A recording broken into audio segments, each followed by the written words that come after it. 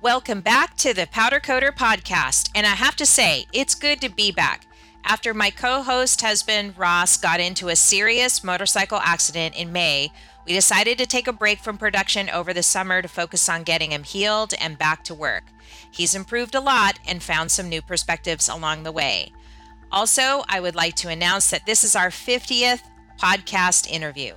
We are so grateful for your continued listenership and support of the show.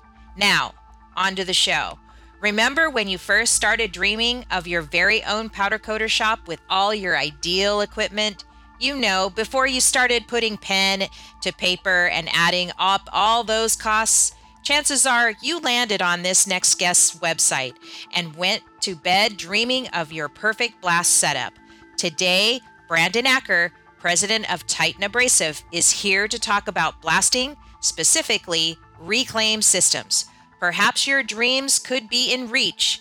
In this topic not discussed before, I am excited to get into it. Get ready to level up your powder coater game.